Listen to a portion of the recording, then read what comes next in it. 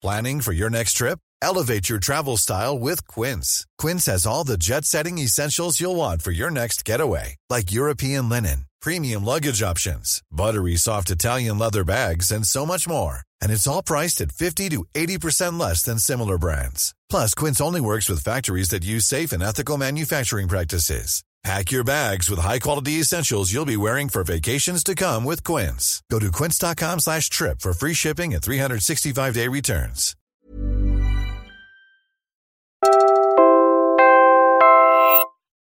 Tuwing linggo, sama-sama tayo sa guided meditation mula sa Meditation Muna podcast.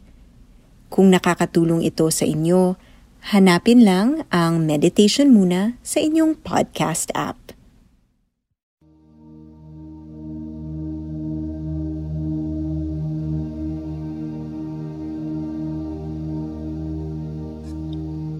Ako si Hallie Fernando at ito ang Meditation Muna.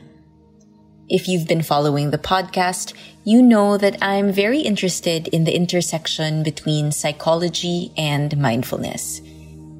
Today, I'm going to talk about the concept of limiting beliefs and explore ways we can free ourselves from limiting beliefs using techniques from the fields of psychology and mindfulness. Kung interesado ka sa prosesong ito, ihanda ang iyong journal at panulat. Sa aking karanasan bilang yoga at meditation teacher, madalas kong marinig ang mga sumusunod na limiting belief. And honestly, I have held some of the same limiting beliefs myself. Wala akong kwenta. I am not good enough. I am a failure. I don't deserve help. Lagi na lang akong sawi sa pag-ibig. I am not worthy of love. I will only be happy and beautiful when I look a certain way. A limiting belief is an acceptance and assumption that something about yourself, others, or the world is true. Pero tinatawag itong limiting dahil nagiging hadlang ito. It keeps us from reaching our full potential and prevents us from growing. Ang importanteng malaman tungkol sa limiting beliefs ay sila ay natututunan.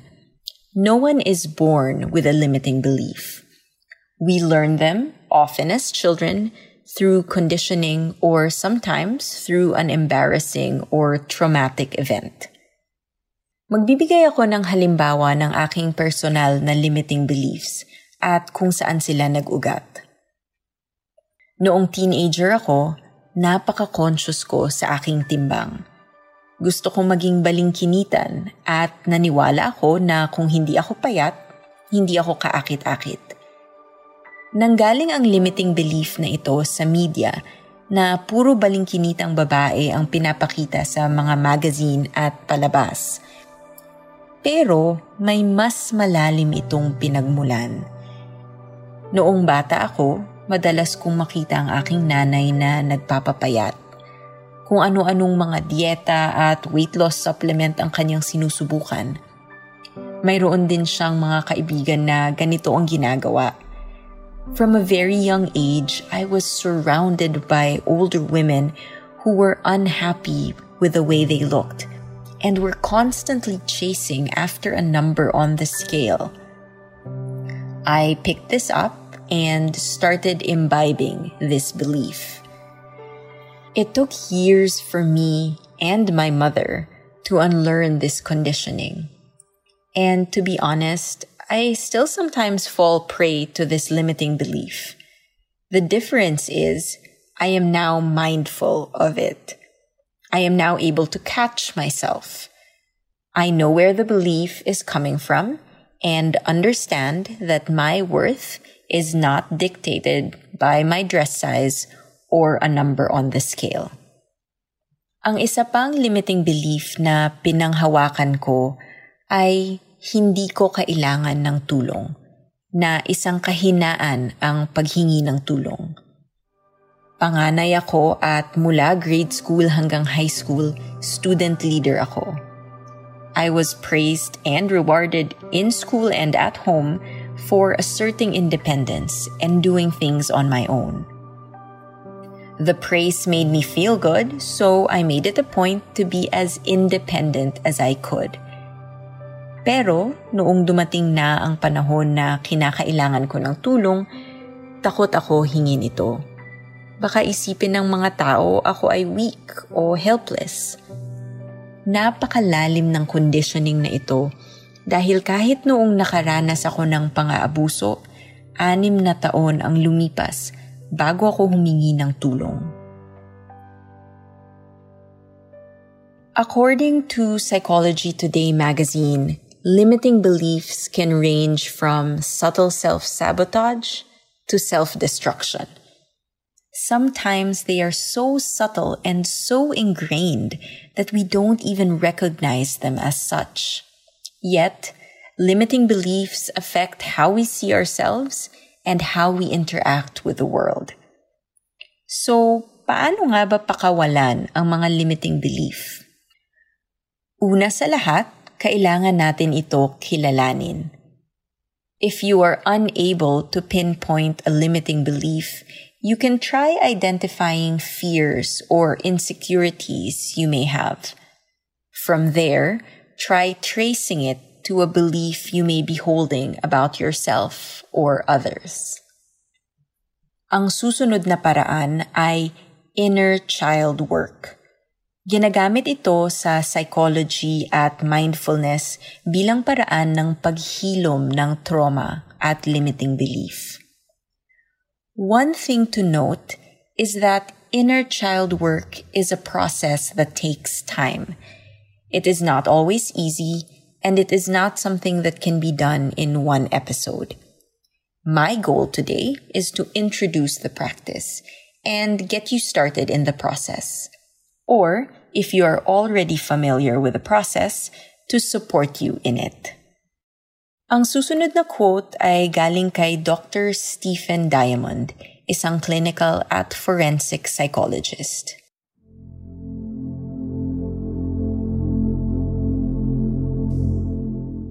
We were all once children and still have that child dwelling within us. But most adults are quite unaware of this.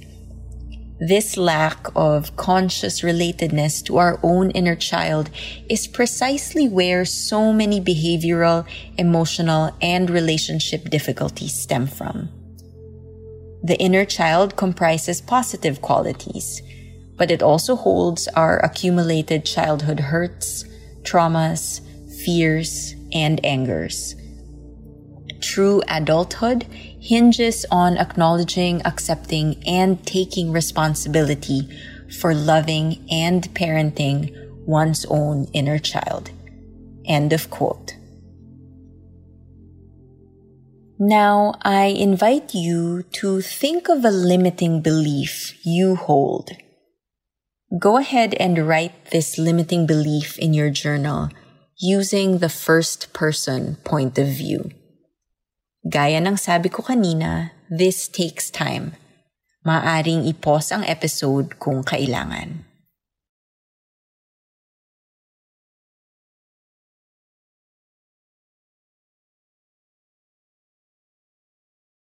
Now, make a list of times when this limiting belief was taught and reinforced. Try to be as specific as possible. Try to go back as far as you can and include the year or age you were when these happened. Halimbawa, kung gagawin ko ito sa limiting belief ko na hindi ko kailangan ng tulong, pwede kong ilista ang mga sumusunod. 6 na taong gulang. Sabi ni Mama, mabuti akong ate dahil kaya kong alagaan ang kapatid ko mag-isa. 10 taong gulang. Pumanaw ang tatay ko. Narinig ko ang nanay kong nakikipag-usap sa kanyang mga kaibigan. Sabi niya, swerte siya na independent ang kanyang mga anak sa eskwelahan at mga gawaing bahay. High school. Pinuri ako ng aking teacher noong may ginawa akong project mag-isa. Kahit ito ay group work at walang ginawa ang aking mga kagrupo.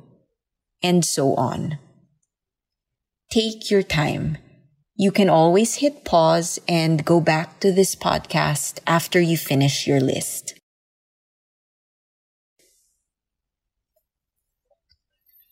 Now, I will guide you through a meditation which you can do for each of the items on your list. Simulan natin sa pinaka-recent na nasa listahan. Keep that in mind as we begin practice. Tara, meditation muna.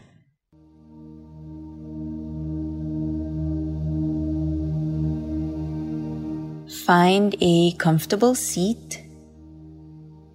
Pag handa ka na, maaari nang pumikit. Malalim na hinga papasok at palabas.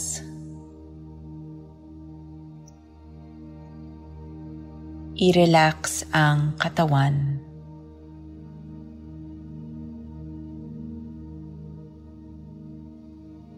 Surrender to practice. You are in a safe space. Muli, malalim na hinga papasok at palabas.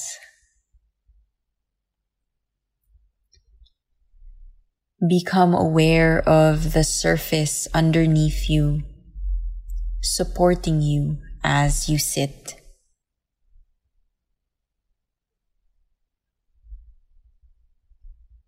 Pansinin ang damit na nakadikit sa iyong katawan.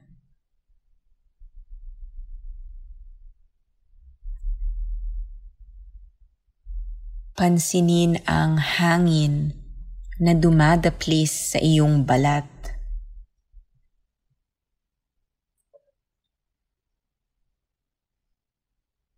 Dalhin ang atensyon papasok. See if you can sense subtler sensations inside the body.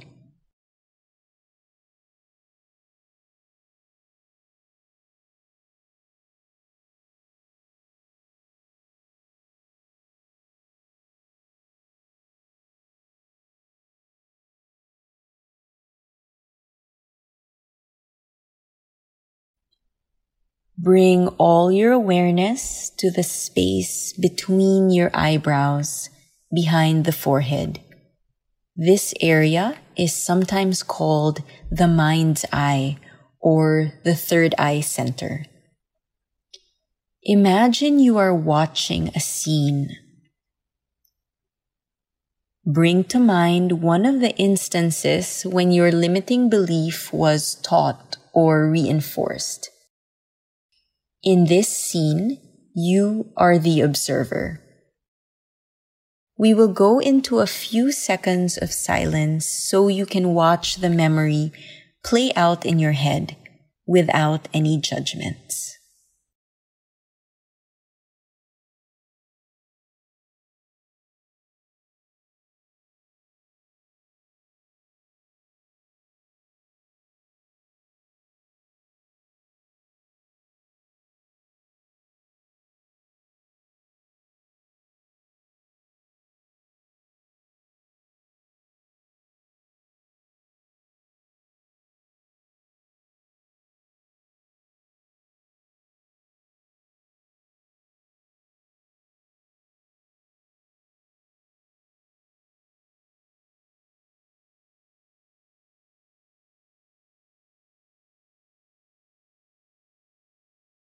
Imagine entering the scene to approach your younger self right after this limiting belief was taught or reinforced.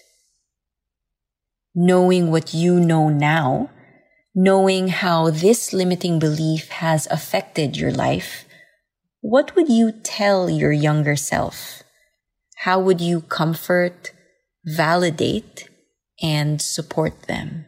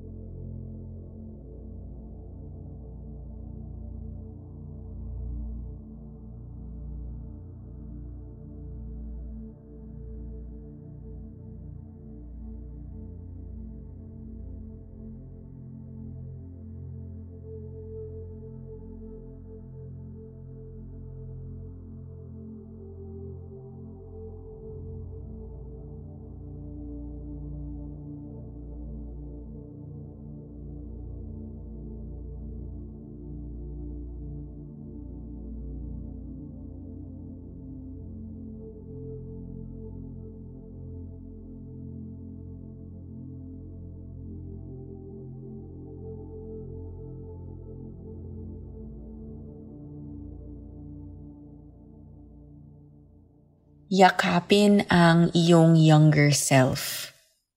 Pasalamatan siya para sa oportunidad na ito. The opportunity to heal and to grow.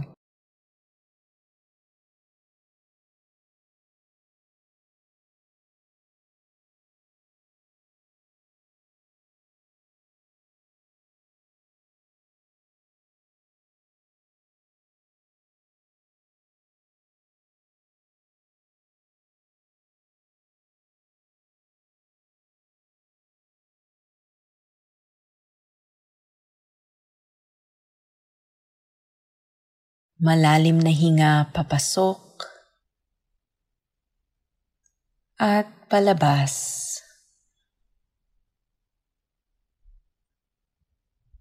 Paghanda ka na, maaari nang dumilat.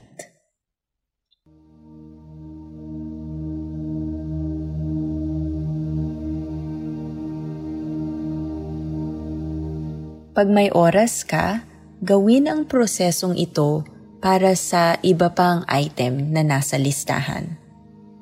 Start with the most recent, going as far back as you can. Maybe for some instances, you need more time with your younger self. Baka imbis na pag-meditate, mas epektibo para sa'yo ang pag-journal. Take all the time you need. I hope this episode encourages you to keep exploring, nurturing, and healing your inner child. Remember, it is a long process. Be patient and kind with yourself. If you have any questions, feel free to reach out. You can find me on Instagram @meditationmuna. Ang Meditation Muna ay isang Puma Podcast production. Sundan ito sa Spotify, Apple Podcasts, o kung saan ka man nakikinig.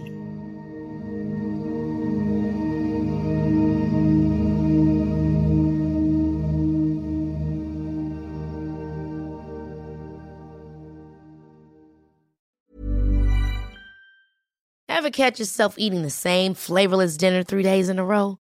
Dreaming of something better? Well, HelloFresh is your guilt-free dream come true, baby. It's me, Keke Palmer.